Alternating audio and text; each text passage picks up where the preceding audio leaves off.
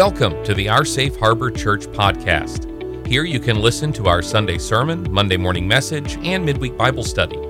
We hope you will consider subscribing, sharing, leaving a review, but please be sure to check out our website at www.oursafeharbor.com to learn more about us and find ways to get involved. Our Safe Harbor Church, we are with you wherever you are.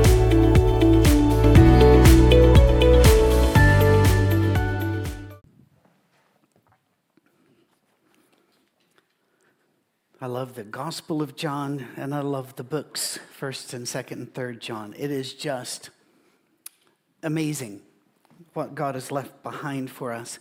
First of all, yes, this is Mother's Day. If you're watching on the day this is actually done. But you need to know a couple of things that I always think of, and that is I had a great mom, and my wife's been a great mom for our kids. Some of you out there really dread this day, and I hear from you, and I understand what you're saying, although I'll never be able to feel your pain. Some people wanted to be moms and aren't, due to fertility issues, not finding a partner, or having miscarriages. Some of them were mothers and lost their children to disease or war, and I know that this is a very, very painful day for you. But this is a place where we can celebrate the love of mothers, but we can also remember those of you in pain on such a day. And you are all welcome here. I do not preach holiday sermons. If you're thinking, what about Christmas? That's the Advent. I'm not really excited about preaching a special sermon. It is about preaching the coming of Christ. So I don't do topical sermons like this. So this isn't a Mom's Day sermon. So if you were worried about that, cool. If you wanted it to be, you can probably still make it to church down the block. You know, you have options. And by the way, we have noticed on holidays like Easter and Mother's Day and the like, our viewership dips a bit. And I understand that. It's because when Mama's coming into town, you don't want her to know you've been on your couch. So that's all right. That's fine. You can always dip in here. As we've always said, we're not in competition with anyone. We're just pushing out Christ. This week, a lot of miles, and I got to see 5 different groups of you in 4 different states, and it was so much fun. I was tired when I got back, and so tired I didn't do the math right. I said I'd driven, I think on Facebook, 2,700 miles. It was 2,200 miles. So Patrick blew the math, but still in 1 week, a lot of fun. We've not yet gone to our top 2 check-in states, which are Texas and Florida. So we got to start working on that. But I can't come see you if I don't know where you are, and just checking in doesn't do it. You need to let us know your address. Don't put that in the comments, or everybody in the world has it. You can send it to info@oursafeharbor.com. Today we're doing part 2 of the evidence for Christ. And nothing really big, heavy here, but it's important we eat this elephant one bite at a time. And then next week, a third on this. Then the week after that, we're going to talk about a world without Christ. We're going to just talk about what that would look like and what it may look like now. Jesus was concerned about this. In Luke 18 and verse 8, he said something very chilling. He says, when the Son of Man returns, will he find faith on earth? Right now, that's an open question. It's an open question because the rise of atheism is staggering. It came out of nowhere. In the history of the United States, there has always been a buffer, a little number, around 10%, sometimes growing closer to 15, 16%, sometimes dipping down to 7% of atheists, self-described atheists in our nation. And yet, while that number has now grown well into the deep 30 percentile just in the last 30 years, we've also seen a loss of faith in those who have faith.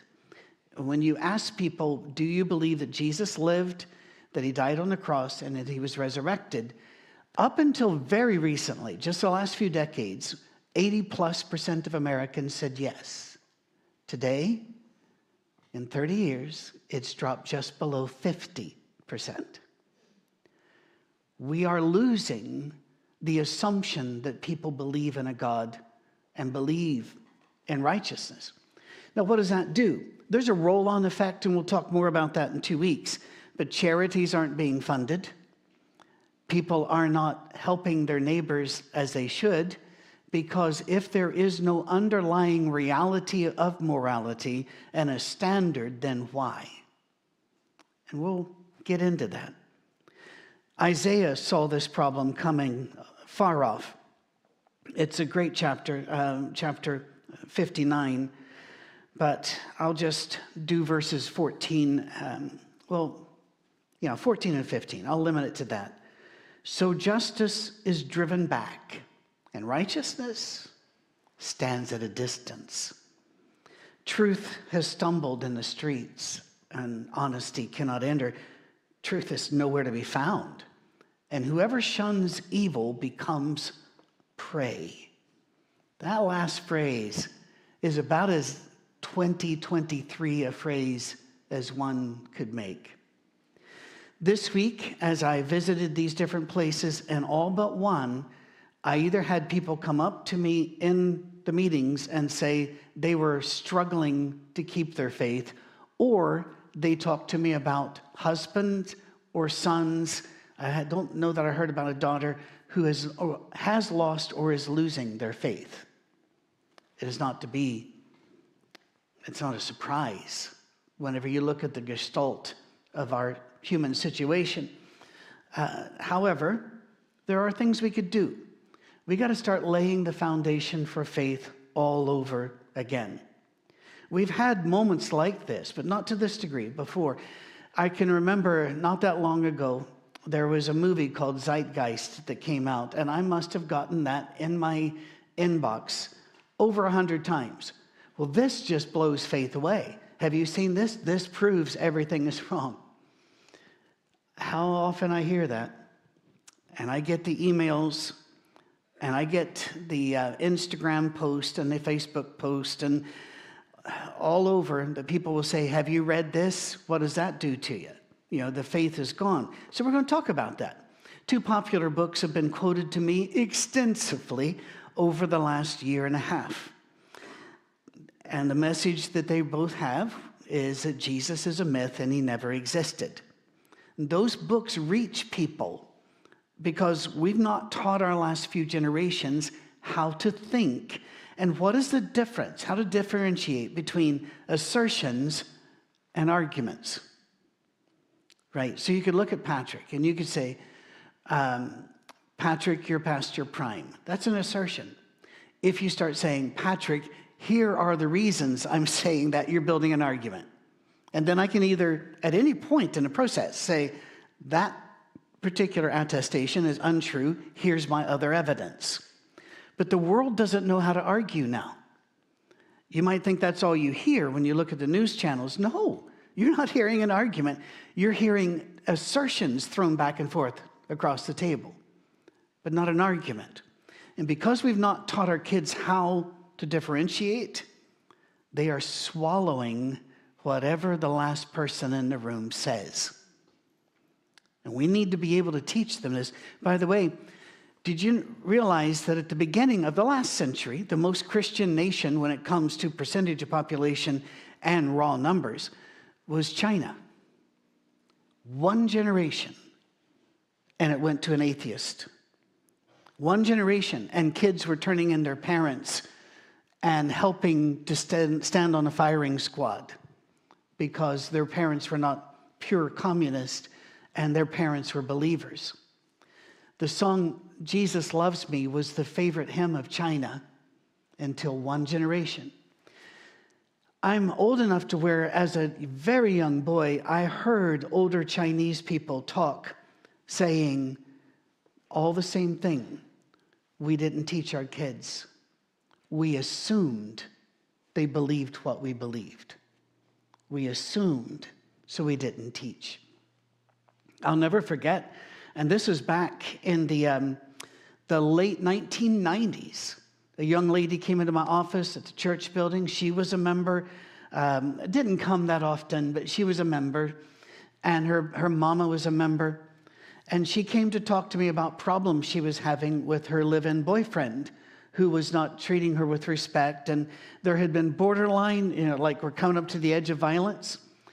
And as we were talking to her and trying to help her find a place to be safe, we certainly wouldn't want her to be harmed in any way. I said, are you aware that God's plan is for you to get to know each other and work with each other and spend time with each other before you have sex with each other? And she looked at me. She was in her late 20s, and this is in 1996 or 7. She said, really? She'd been coming to church. Everybody assumed she'd been taught. We can no longer assume. Assertions are statements of fact or things we assume to be fact, or, sadly, things we just want to be fact. I know how to do that because I play golf. And we can be out on the golf course, and it can be pouring rain and lightning, kill 15 people, and we will look up and say, I think it's clearing up. That's an assertion. It's a faulty one. You can't build an argument with it, but I know what an assertion is. Such as, we're number one, when very often the game has proven you're not. Or, my kids are the best kids in the world, when the police might have a different take. Or more problematical, my opinions are valid and people who do not agree with my politics are evil. I mean, that's where we are right now. We used to be able to say, if you don't agree with my politics, we can argue that out, but we'll still be friends. Now, you don't agree with my politics, my sexuality, my view of gender, or whatever, then you are evil and must be destroyed. See, those are not arguments. But in churches, you hear it too. People who do not agree with my theology are rebelling against God. All my life, I heard that kind of thing from people that said, those other churches out there, they just don't believe the Bible. Well, that's the difference between us and them. Have you heard that one? Yeah. Arguments are different. They marshal evidence, and they walk you through it. Think about building Legos. Every mom out there knows Legos. That's what you find in the dark. And you build a Lego, you have to do it one step at a time. And if you've ever helped children do Legos, you know that if they miss one step, everything goes off. And you've got to undo it and find. That's what an argument is. It builds your case like a Lego wall. Every step of the way, you're offered a chance to challenge any statement or assumption. Modern arguments against Jesus and against his divinity are not arguments. I've read the books, and boy, do I get them quoted to me in emails. If ever you want proof that we live in a fallen world, just come and read my emails sometimes. They're assertions. They're not building anything. They're just stating what they want to be fact as if it was it were factual. Most people respond to that because it's in a book. It's on the internet. It looks real to them. While the COVID crisis has put some cracks in our immediate obeisance, our bowing down before authority figures, the fact is, most people respond to a veneer of authority. If somebody walks in, if they want to do commercials for a vitamin or for a new product that does something, they'll put somebody in a white coat. Why do they do that? Because people still respond to the veneer of authority. Even though I've looked up a lot of the folk that are pushing the products and find out they're not an MD or a DO. They're not a doctor of physical therapy or any of that. They're either an actor or they're a doctor in a field which is not that field. And which always, it's fine. I love physics, but I'm not a physicist. So I'm not going to put on a coat and offer you a home physics. That doesn't work. Moving on. So, as we brought up last week, let's look at some of the assertions that are made. Next week, we're going to pull something out of a hat. something most of you have never heard, and that is we have evidence from the first century. Really good evidence. The kind of evidence you don't get, we have. But today, let's look at the assertions, because you need to know this. Mark this one. Mark this lesson last week, next week, because you are going to be told some things as fact. And it'd be nice to know they aren't factual. All right? There is a book published just a few years ago called The Christ Conspiracy, subtitled The Greatest Story Ever Sold. It was written under a nom de plume, which should give us a warning. If you're not going to put your real name on something and show your qualifications, maybe we shouldn't take you very, very seriously. But they claim they did so in the book because Christians would be violent against them. Because all those Presbyterians that are blowing up buildings. Again, it's an assertion with no evidence. Interestingly enough, you need to know this. If you quoted anything by Akara, no scholar has written a review of the book with anything positive to say. Not a one. But you don't get that. What you get if you go to Amazon very often is they manufacture and send the bots out to put 5-star reviews. And it looks like, well, this must be great then. In fact, that particular book has so many wild assertions in it that I wrongly assumed when I first read it that it was satire. It was to show the idiocy or the bankruptcy of those that claim Jesus did not exist. No, sadly, that's not. People take it seriously, and they quote it, just remember like the Da Vinci Code. They would quote that to me, and they quote it as definitive proof because it's in this book. Isn't that strange? Let's look at some of the assertions. Quote, the 2nd century church father, Justin, never quotes or mentions any of the Gospels, end of quote. Except he does. A lot. He quotes extensively from Matthew, Mark, and Luke. Doesn't quote from John, but John's later. It's a later gospel. Here's another one. Quote, the Gospels were forged hundreds of years after the events they narrate, end of quote. Except that we have manuscripts that start in the 90s. So not hundreds of years. They actually have books that were written within 60 years of the life of Jesus, still existing. Now that's pretty amazing, and how you would miss that, to me, it would have to be intentional. This is not controversial in any way, that we have scraps of Gospels, and we have scraps, and I'll talk about why they're scraps, of Gospels, we have scraps of Pauline letters, we have scraps of dating from the 90s. This is known. The problem is it isn't known to those who are just trolling through the internet, looking and what pops up. We all know what Google searches are like, right? Amazon's the same way. You can put in the book you like, and the first 10 that come up aren't that book, and there'll be a little thing, sponsored. In other words, we know what you're looking for, but we want to push this one. Always be careful about that. Always check. Always look. Another quote, we have no manuscript of the New Testament that dates prior to the 4th century.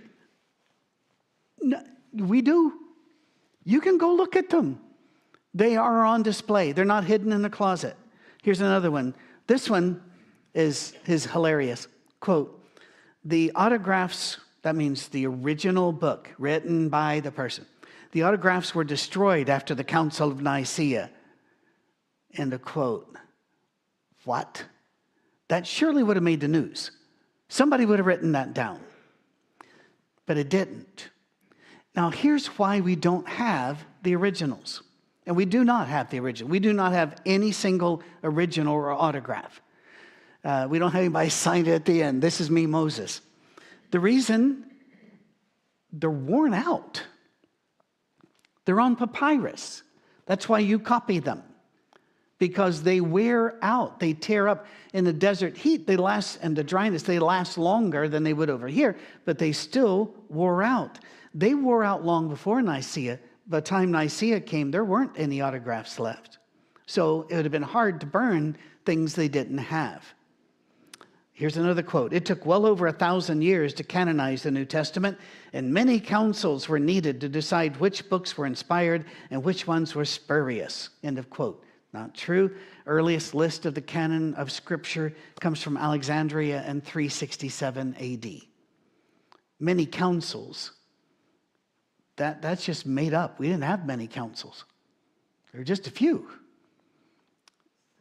Again, now you know that, but did you know that before? And had you heard these sentences, would that have bothered you?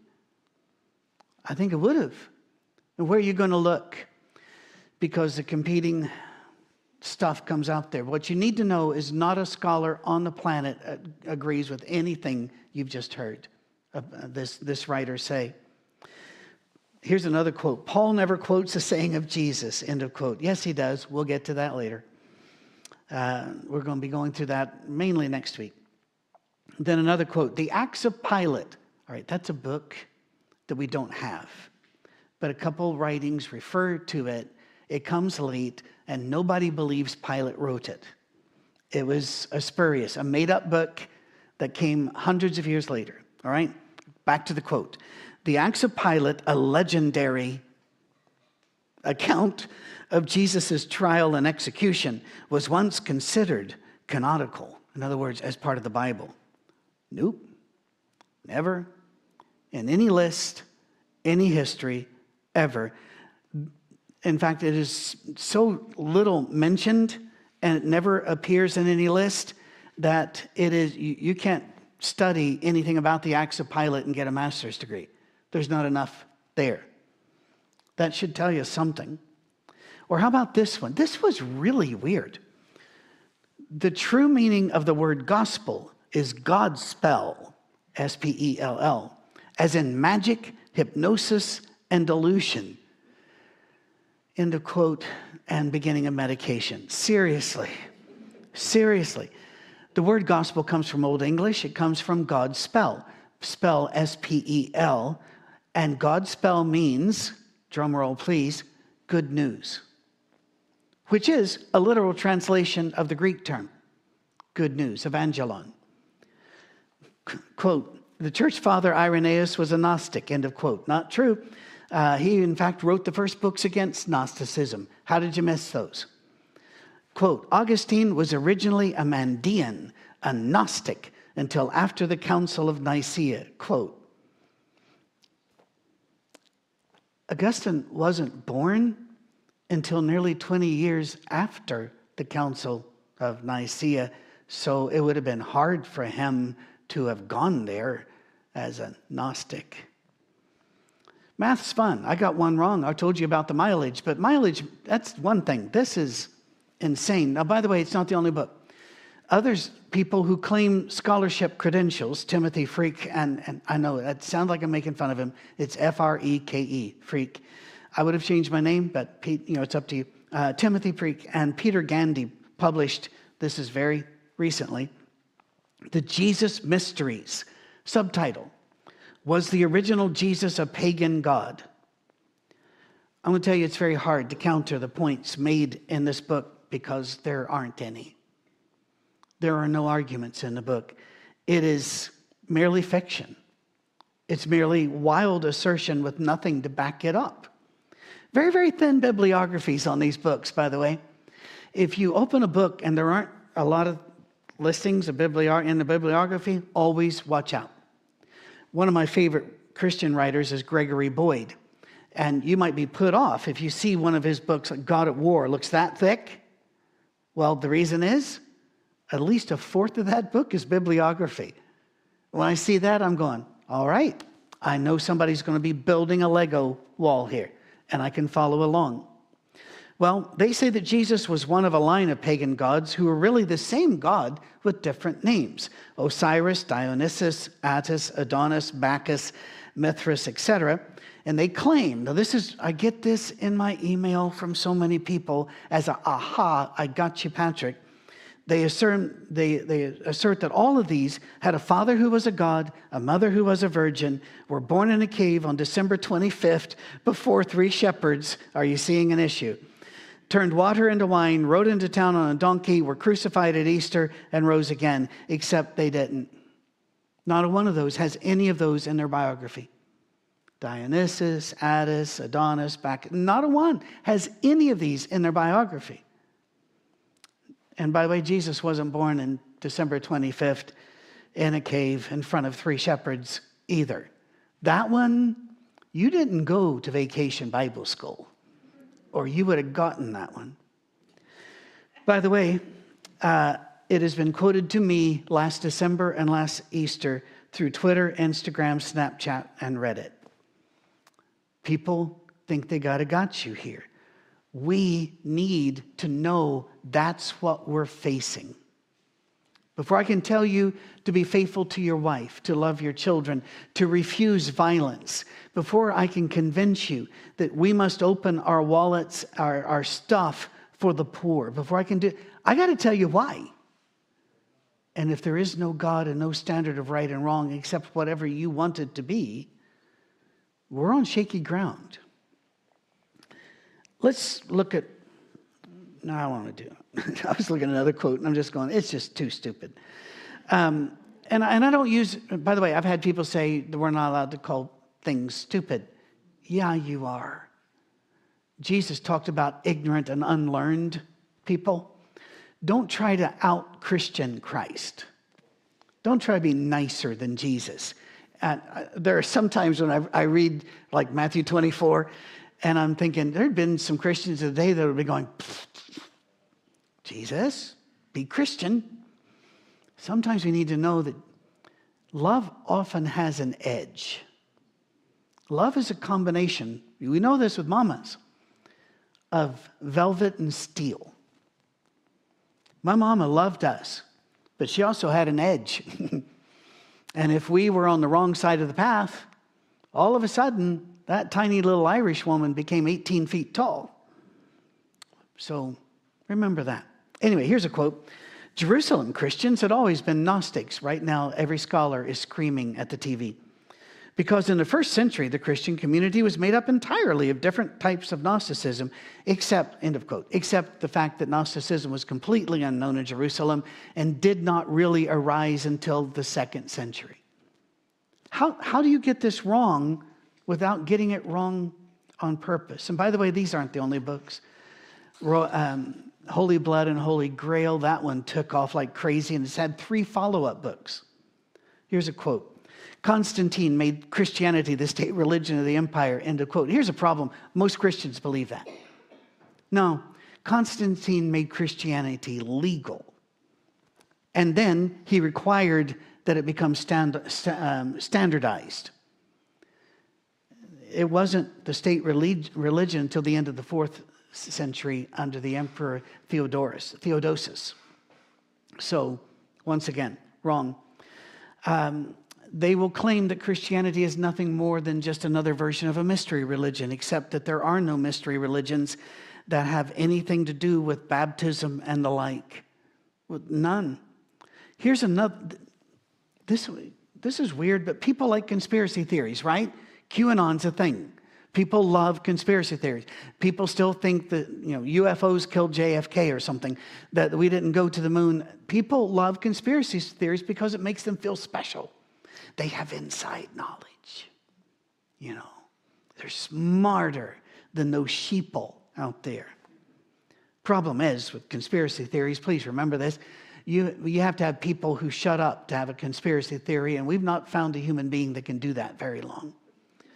If you tell the secret to one other person, it is no longer a secret, period. It's only safe if the only people you tell it to are dead. Other than that, it's... All right, moving on. Here it is. Ready? You have aspirin? Quote, the gospel writers deliberately constructed the name Jesus to make an artificial and forced transliteration of the Hebrew name Joshua so that it expresses the symbolically significant number of 888. End of quote. I'd like to apologize for taking the last 30 seconds of your life and giving you nothing of value. The gospel writers didn't construct the name. It was the most common name in first century Judaism. It's the same name as Joshua. It's the same name as Joseph. Yeshua, Jesus. They claim in the books, Romans kept great records, and there's no mention of Jesus being tried by Pontius Pilate or executed. It's not true. Actually, the Romans were about the worst record keepers in the world. You want good record keepers, you need the Medes, no relation, and the Persians, that later just became the Persians. They wrote down everything, and we have it, and it's dead boring. It absolutely is. There are whole warehouses, many times the size of this soundstage, stacked full of untranslated Persian stuff because it's all the same boring stuff. It's all prayers to gods and who owed who a cow. That's it. But the Romans, there are no birth records, trial records, death records, nothing. In fact, Romans kept so few records that everything we know about Pontius Pilate comes from a Jewish historian named Josephus and the Jewish writers of Scripture. Romans, yeah, he was a governor. They didn't care. They didn't keep records. And I'm going to stop here. But scholars do not. They try to push back on this, but you know what I don't even know who said it at first, but a lie is halfway around the world before the truth puts on its trousers in the morning. That's what happens.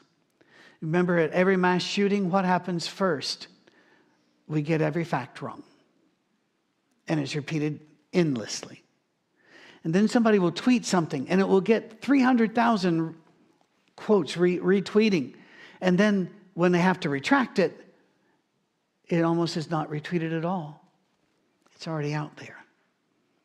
We have to be the people of truth that deal with truth and reality and who know what our neighbors are hearing and seeing. I believe the evidence says a very enthusiastic yes to Jesus did exist and Jesus is divine. Next week, we're going to show you how and why, or start that. But let's close on a positive note. There was a historian named Pliny who had a son, also a historian. And they are named by historians very creatively, Pliny the Elder and Pliny the Younger. Both of them were known for getting first-hand accounts. Pliny the Elder, in fact, died getting a first-hand account because the ship he was on, he kept saying, get closer to get a first-hand account of the eruption of Pompeii, or Mount Vesuvius at Pompeii. He got really close, and that killed him. But Pliny the Younger wrote to the emperor, and we have it, about the unintended consequences of a new law forbidding groups gathering together. You may not be aware of this. There are still countries where you have to have permission to have more than 3, 5, 10, or whatever people gather for any reason. The Romans had this. You cannot gather because it was an anti-sedition thing. They didn't want people gathering, we're going to kill the emperor. But Pliny the Younger said, this law also keeps fire brigades from getting together to fight fires. You might want to adjust this. And he did ask in his letter that we still have how to deal with that issue. And he mentioned that some groups do gather, and they are bad people, and they must be stopped. One of them he referred to as followers of Christ. It's very important. He didn't say Jesus. He used the divine title. Already by his time, groups were gathering and worshiping Christ as divine. He says they include people from all groups. We call it all socioeconomic groups. That they ate meals together of common food. But he was afraid they were practicing cannibalism because they talked about eating blood and flesh. Fully blown worship of a fully blown Christ within a few years of the death of Jesus. And we have a letter testifying to it. He even says, quote, they sing hymns to Christ as to a God. Wow. Jesus is already known by that name in the first century as the Anointed One, the Messiah, the Christ. And that's just the first of all the evidences we're going to look at next week and then talk about the ramifications of this. But I want to bring up an illustration I've used before as a close. Imagine yourself in a boat, not a cruise ship or the like, but a rowboat, let's say, and you're out on maybe perhaps one of the Great Lakes so that you don't even see shore. You're out there. It's a placid day. When all of a sudden a wave comes, this is not a killer wave, this isn't a 40-foot wave, but it's a sizable wave, 8, 9, 10 feet. And as it comes, it really rocks the boat. Well, where did that come from? That's a great science question. It is.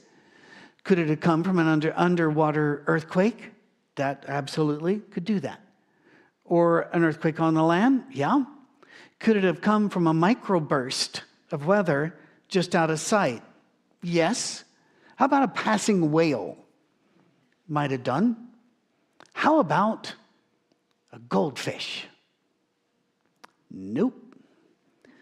Whatever evidence you come up with must be sufficient for the phenomena. 2,000 years later, can you show me anyone who's worshiping Osiris, Dionysus, Bacchus, Attis, Adonis? Can you show me anybody worshiping the mystery religions? And before you say, oh yeah, there's some witches, every witch book was made up. Started with the Golden Bough. English people got bored and they made it up. Nothing's there that's ancient. Nothing.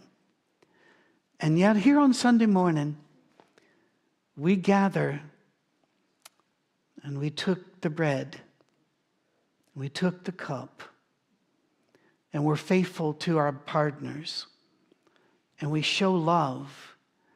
And all of us around the world open our wallets to feed the poor. We open our hearts to love the poor and to love the others, those who don't love us back. You be able to know us because Jesus said, you'll know they're Christians. They'll know you're mine by your love one for another. Why would they do that? That's stupid. If there is no God, you should keep your money and your power and do unto others before they do unto you. Why? What could have caused a wave that is still rocking our boats 2,000 years later? We'll talk about that more next week.